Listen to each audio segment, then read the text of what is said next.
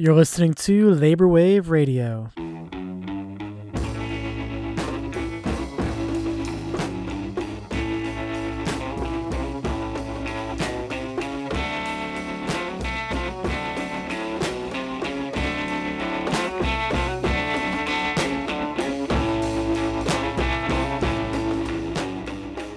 Labor Wave Radio is an independent podcast sustained by our listeners through our Patreon. So if you enjoy the show, please support us by becoming a patron. You'll receive gifts based on your membership tiers and also access to our archive of episodes. If you can't afford to support the show monetarily, you can also support us by following us on SoundCloud and Apple Podcasts and leaving us ratings and reviews, as that helps us reach new listeners. This is the second episode in another mini-series on Comrades Read, Kim Moody's Rank and File Strategy. This time we're talking with Tom Wetzel, who takes a syndicalist view on critiquing the rank and file strategy for its political limitations. We have an upcoming film review episode where we discuss the movie Lapsus, a dystopian film about the future of work, and we also have an episode coming out with M.K. Lees on salting as a strategy for union organizing. That and more on Labor Wave.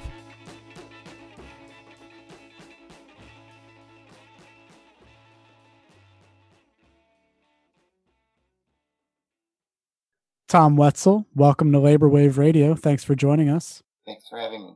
So I want to go ahead and dive right in for listeners. This is the second episode of our series on Comrades Read, the Rank and File Strategy by Kim Moody. You can go back to the first episode and hear our conversation on what's in the text and Moody's arguments. Our guest today has a critical take on this strategy and its limitations. So, Tom, the first thing I wanted to ask you is, what is limited about Moody's take on the rank and file strategy? You talk about how he focuses on trying to create militancy within existing AFL-CIO unions, and why is that not going to work out? He assumes one kind of situation, which is where you have an entrenched AFL-CIO union and the bureaucracy, the paid officials at the top of that union pose a roadblock or problem for the further development of the struggle. And he recognizes that problem posed by the particularly at the international union level of the full-time paid officials and their staff, and the way in which many American unions since the Second World War have become very top-down and staff-driven. And so his whole focus is on trying to change those unions, right, and to rebuild from within this inherited, heavily bureaucratized kind of labor movement. And that is actually a situation that a certain proportion of the workers do face. But the problem is that today only 6.2% of workers in the private sector belong to those unions. They've been basically, so many industries have been deunionized. So you have today many large workplaces, large companies where there's no union. Right. And his approach doesn't really address that situation.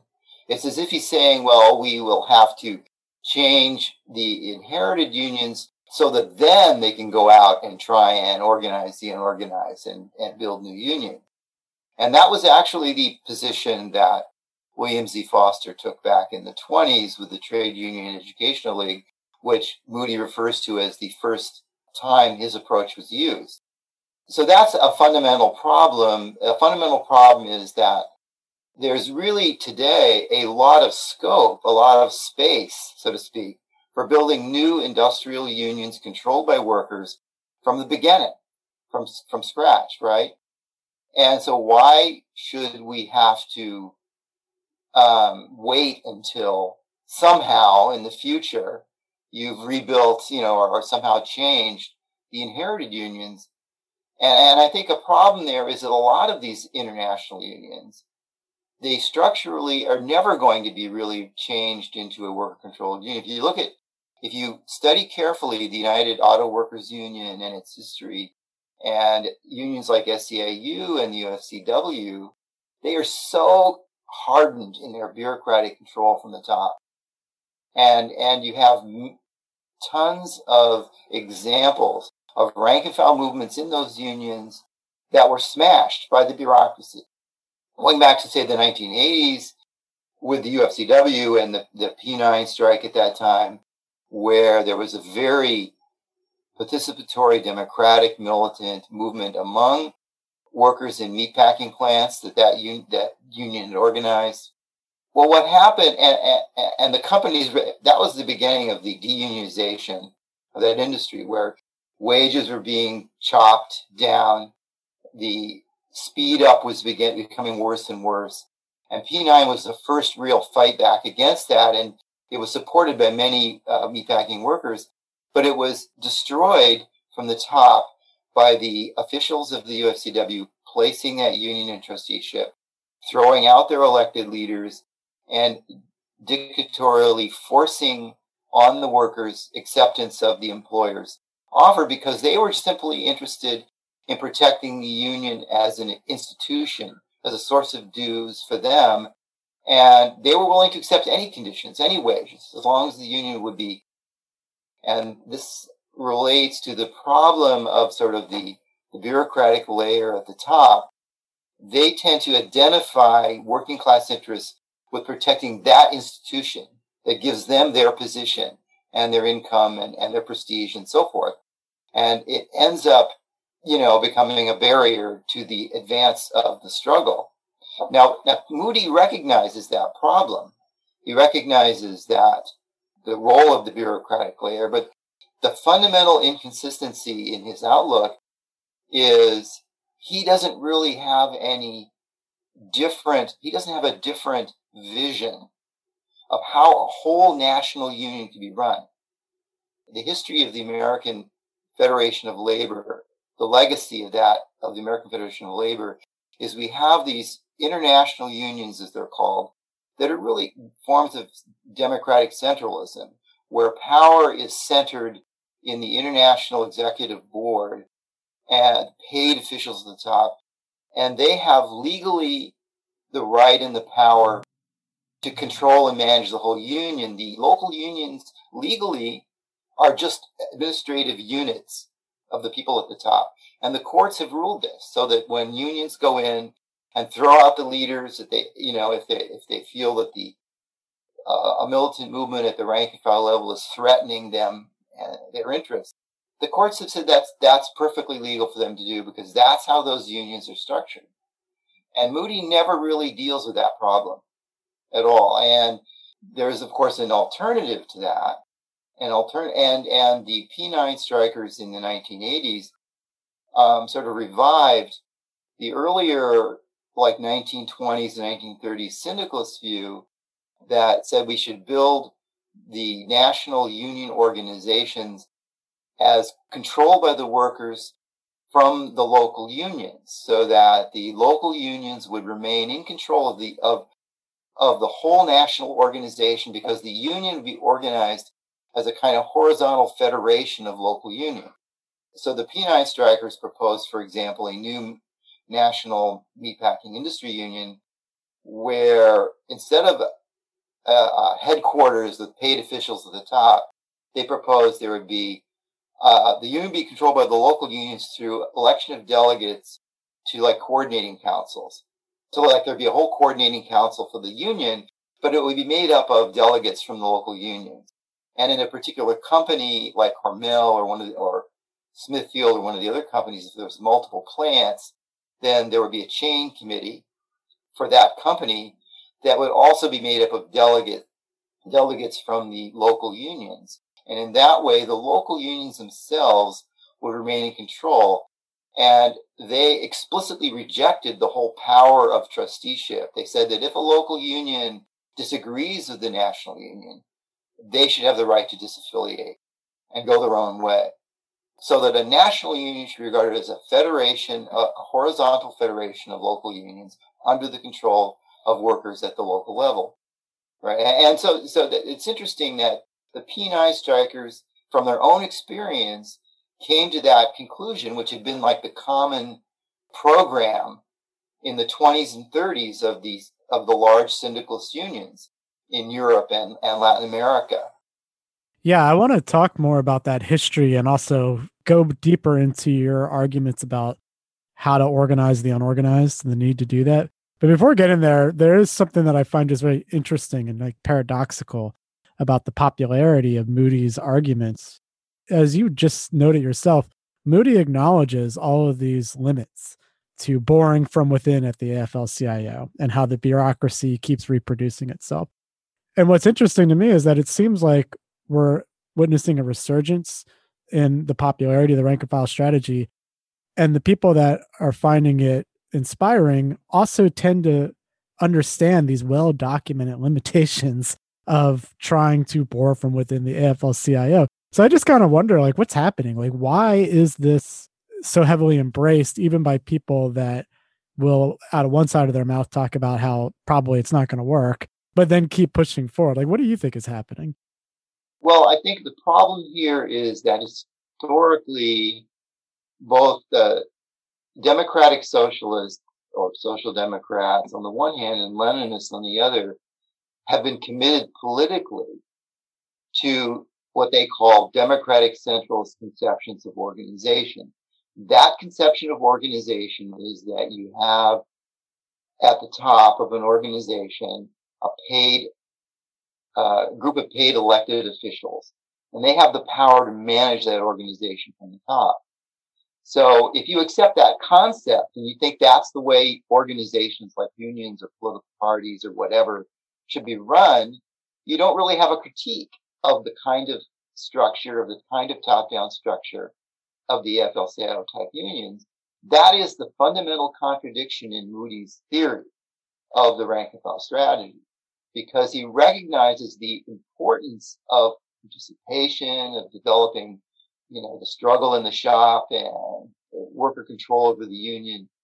And he also, but at the same time, he wants to propose that rank and file movements go for power, as they put it, or take over the existing apparatus of the unions. But that just simply is accepting that paid bureaucracy at the top implicitly, right? He doesn't critique that idea, the way in which the AFL-CIO international is organized. And that makes the whole program inconsistent. But I think that to answer your question, it's because I think it's the political limitations of a lot of the groups that support the rank and file strategy come to this issue with. They bring they accept already the idea of centralizing control of organizations at the top.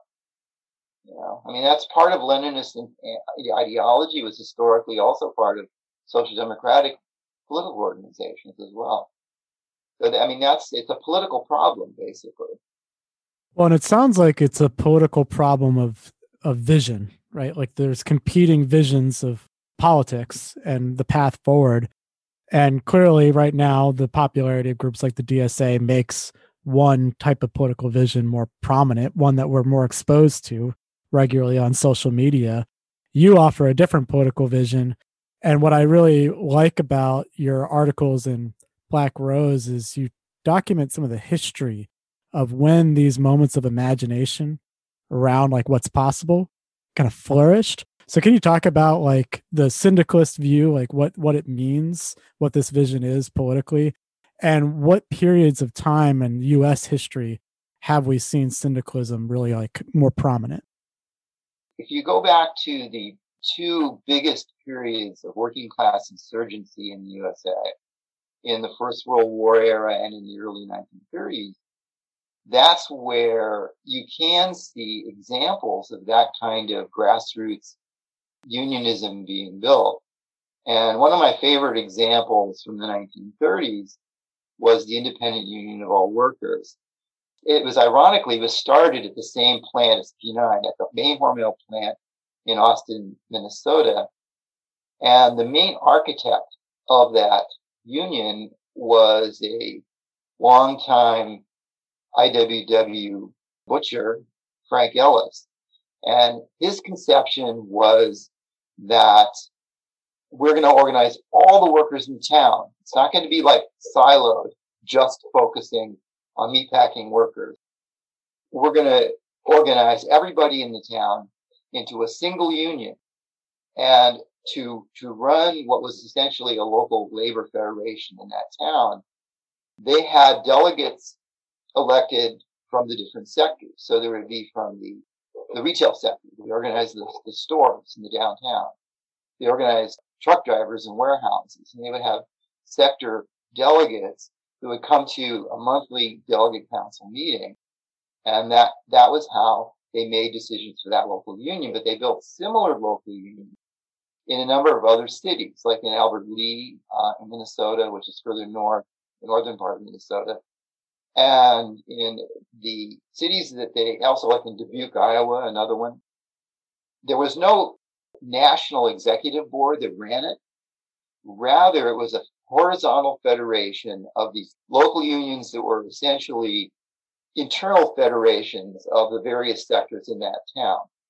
And that's very similar to the way that unions were developed in places like Spain and Portugal, where you would have, like in the CNT in Spain in the 20s and 30s, the dominant organization was the local federation of local unions.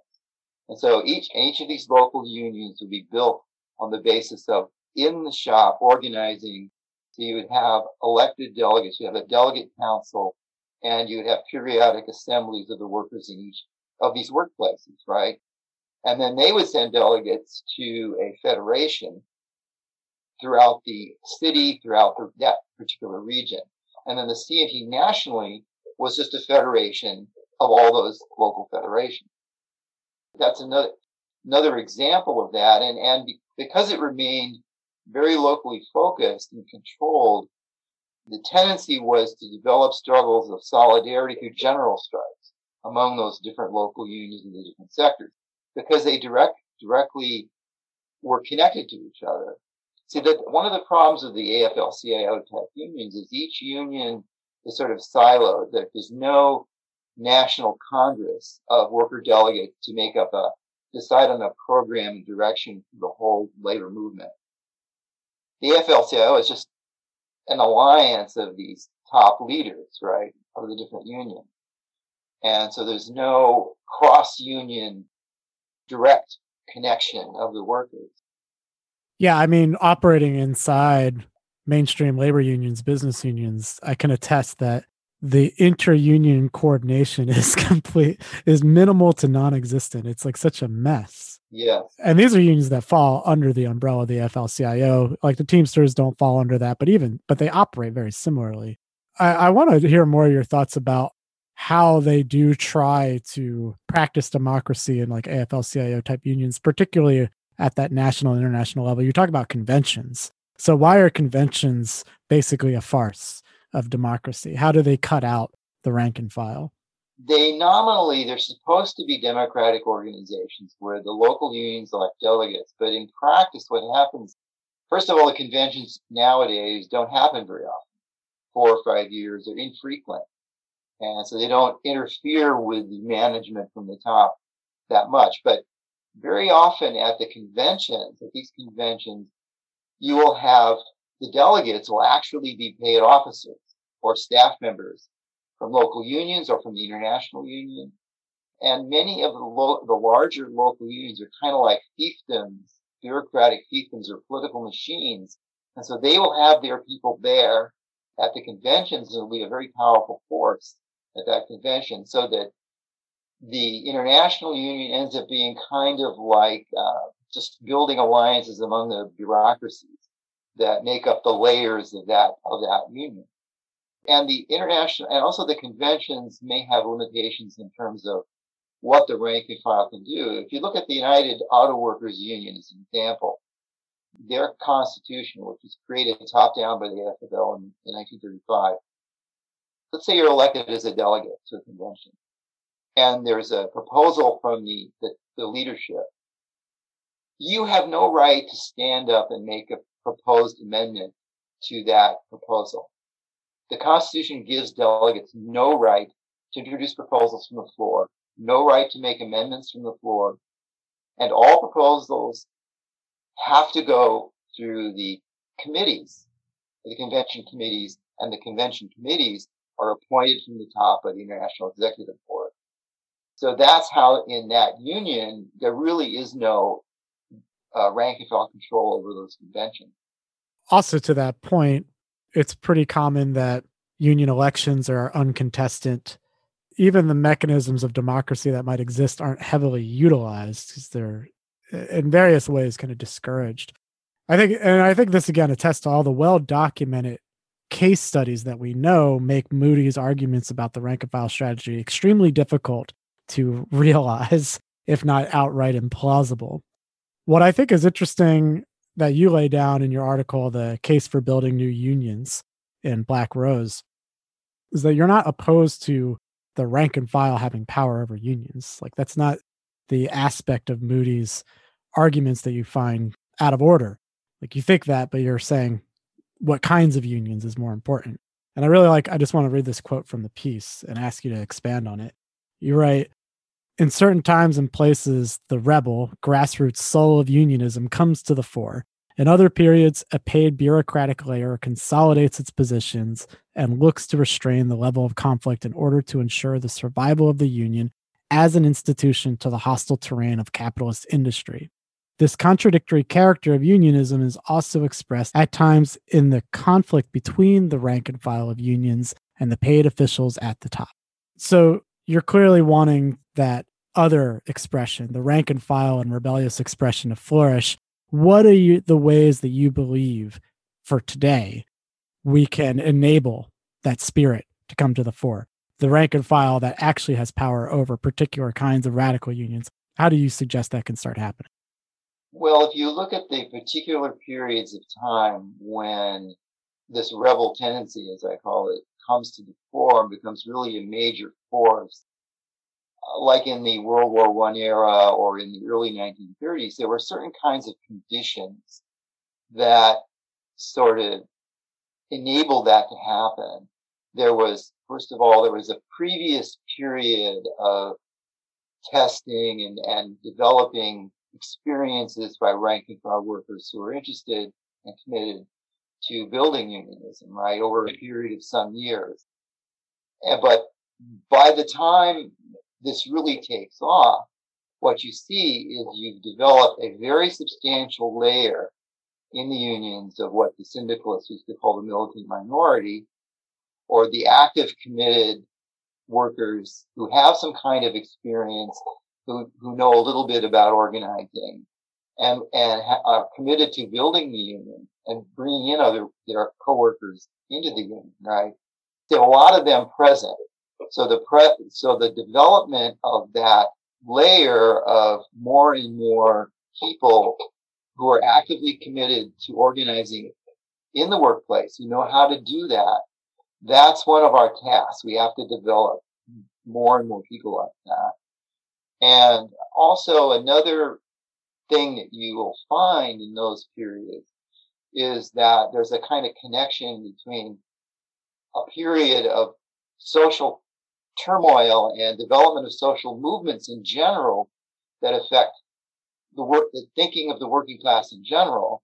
And therefore, more and more workers, rank and file workers, become more open to the idea of taking on the employer and of building an oppositional organization.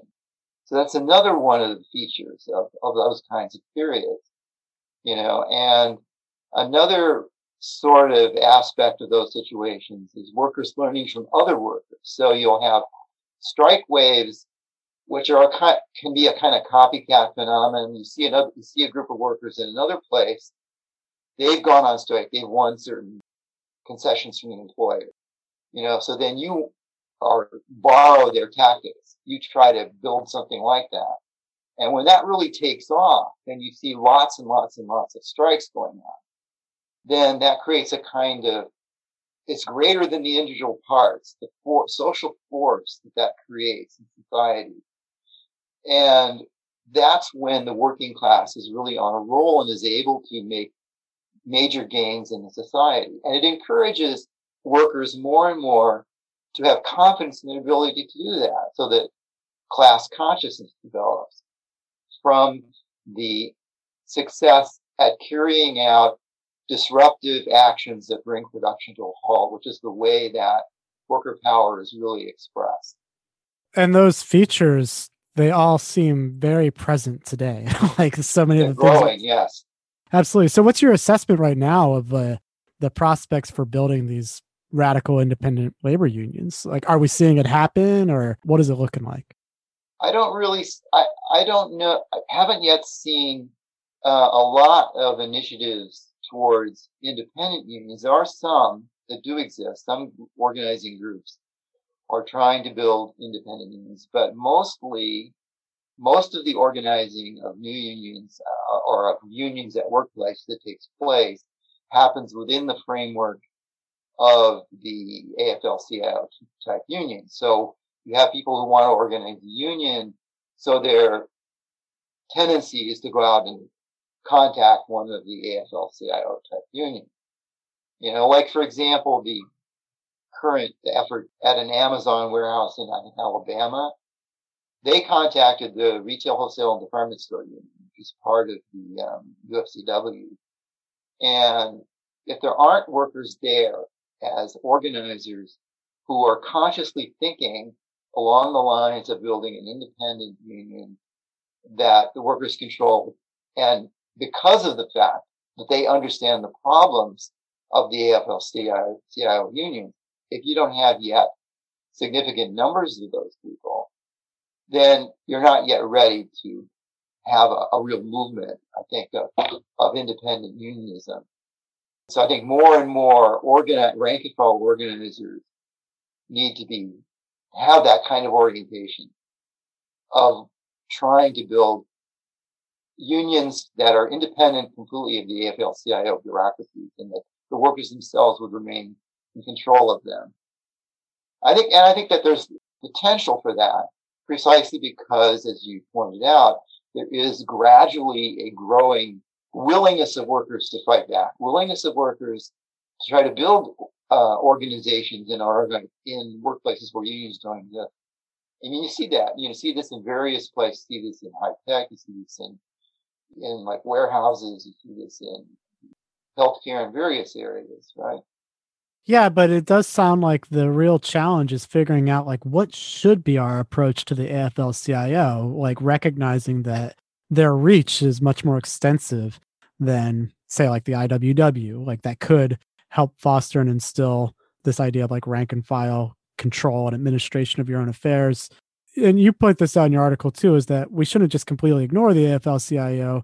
Moody's arguments leave a lot to be desired. So like, how do we approach the AFL-CIO, understanding that it poses a real challenge to syndicalist unions flourishing as well as other forms of like radical independent unions? As I say in that piece, that there is a certain section of the economy that is where the AFL-CIO unions are entrenched. And we can't sort of ignore that sector.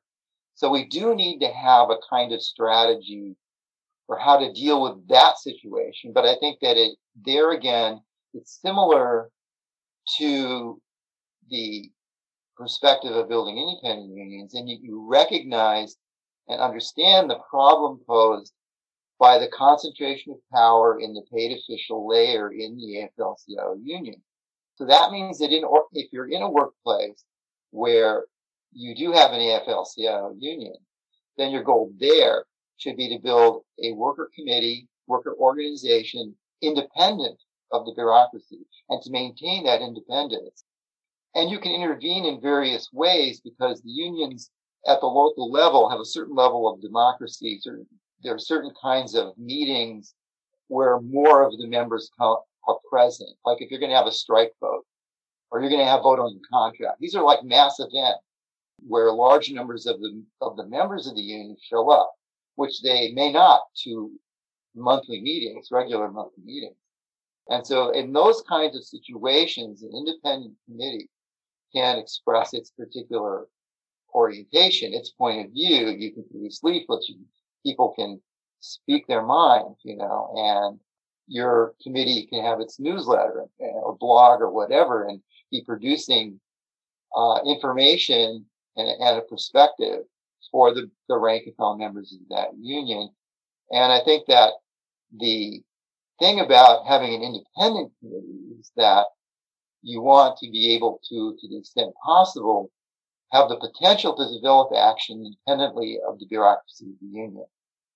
And also in situations where the bureaucracy is going to sell you out, be able to mobilize a significant opposition to defeat that. And an example of an organization like that is Railroad Workers United, for example. They have members in several different railroad craft unions, like like SMART, which is the conductors union, and the Brotherhood of Maintenance Away Employees, and the Locomotive Engineers Union. And they basically bird dog what the officials of those unions do.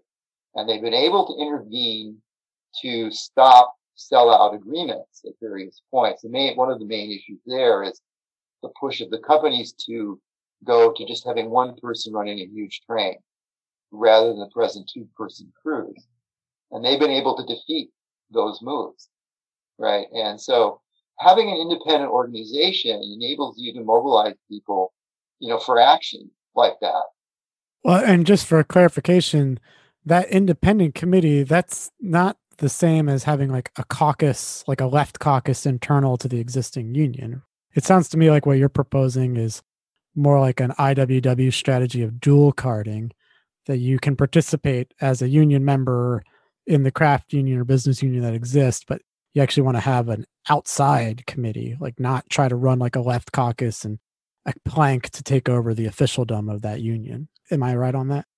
Yeah, the problem with the IWW strategy of dual carding is that very often they have not actually taken the step of organizing a distinct organization in the workplace, but it becomes just simply, well, I happen to be a member of the IWW, but you're not organizing independently in that workplace. So I think that this is why I would say that what is important is building a collective organization, a committee, an association, which actually engages in activity in that workplace, produces their own newsletter, their own literature, their leaflets, talks to people, has their own meetings, so that they have the ability to act as an independent force, right, in those workplaces, and can intervene within the union, within the AFL-CIO union. In that sense, that is in fact a form of dual carding. That is an example. And at times, there have actually been a few situations where the IWW has actually done that in the past. In the 30s, they did that in the Sailors Union of the Pacific. They acted as an independent group to affect the actions of that union. They did that earlier on in the metal mining industry and other industries.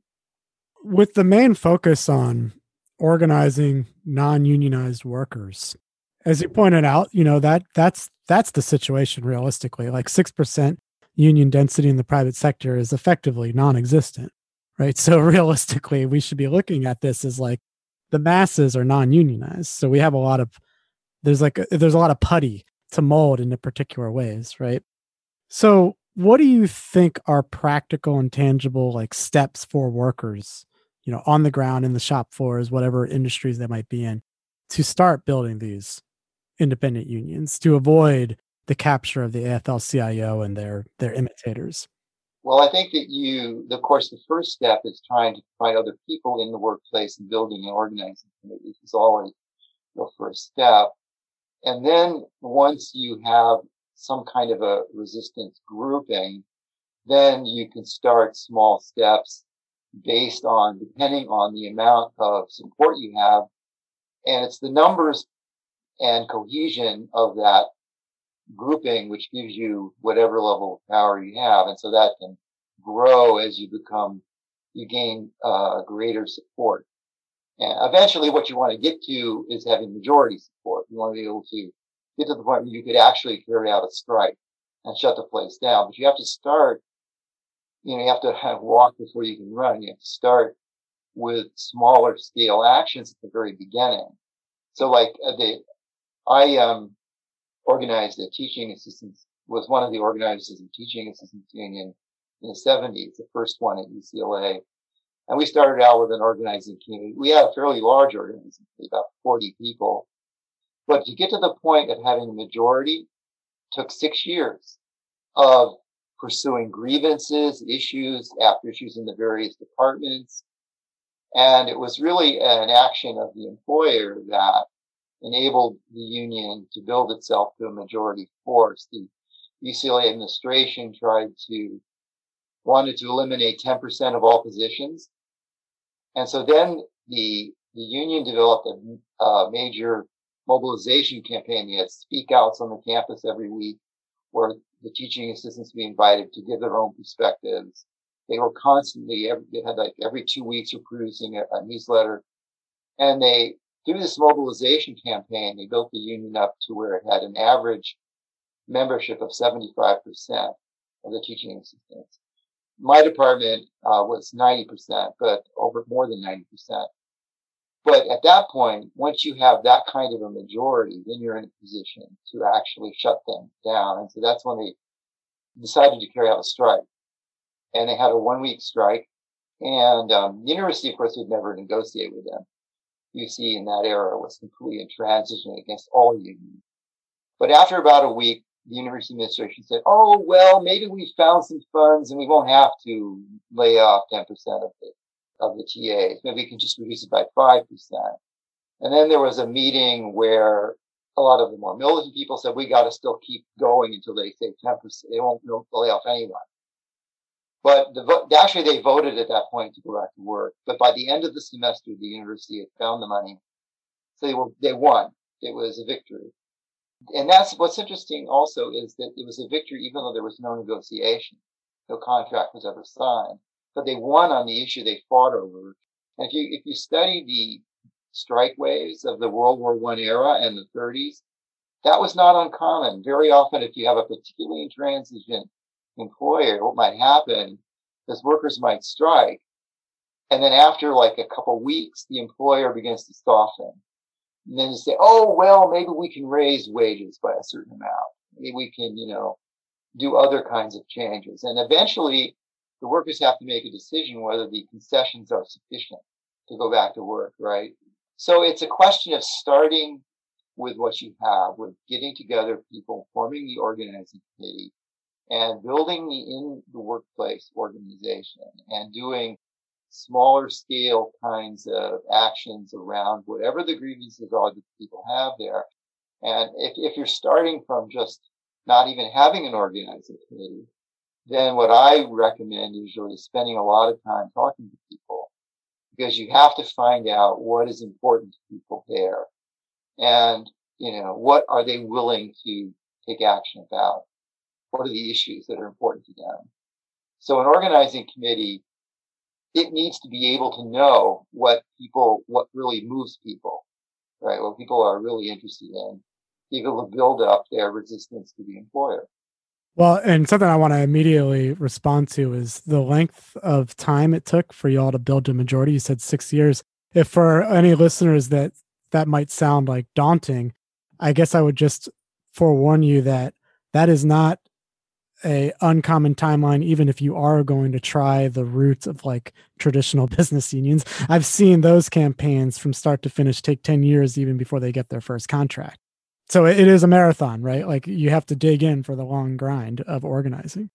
Right. If you think about, for example, the famous Memphis sanitation strike, the man who was the main organizer, he had been working for something like 6 or 8 years. And he had built an independent union there that at the time of the strike only had 30 members. But because it was such an incredibly damaging thing, 2 workers were killed by poor equipment of these compacting trucks, right? Trash compacting trucks. That everybody was really angry. And suddenly 600 workers walked out. And so now his 30 members, 30-member union is suddenly growing into a huge union, right? A large local union and a major struggle. So that's how things can happen. Things, people can be organizing and talking to people. And, as a rank and file organizer, you may think, your words are not having any effect. Like when I was building the teaching assistants union, it took me several years to organize my department. I thought I would talk to people about the union and talk about issues, and I thought I had no effect. Finally, when our supervisors did something that people viewed as dangerous, people were coming up to me and saying, "We have to have a meeting," and I called a meeting, and 23 of the 24 teaching assistants showed up. So suddenly we had an organization with more than 90% of the people in that department from that immediate reaction, what the supervisors were doing. But speaking of all the talks that I had over a period of years with various people, laid the groundwork for that.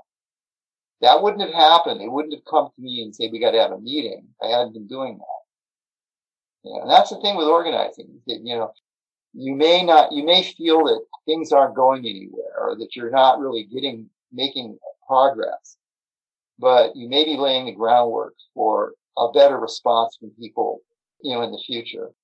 So if you build it, they will come. I mean, what I like about that story too is that I've encountered this a lot. The impulse is to call a meeting and just see who shows up and like try to organize people in a mass meeting setting. But clearly, the methodical approach is you had all these one-on-one conversations prior to the need for a meeting, and then by the time there was a mass interest, you call a meeting and you work with that. So I just think I just want to say that aloud for listeners. Like, that's an organizing lesson right there. Don't try to substitute meetings for one-on-ones. You got to focus on one worker at a time before you get to that point. But I wanted to bring us to a conclusion here. I really appreciate the conversation.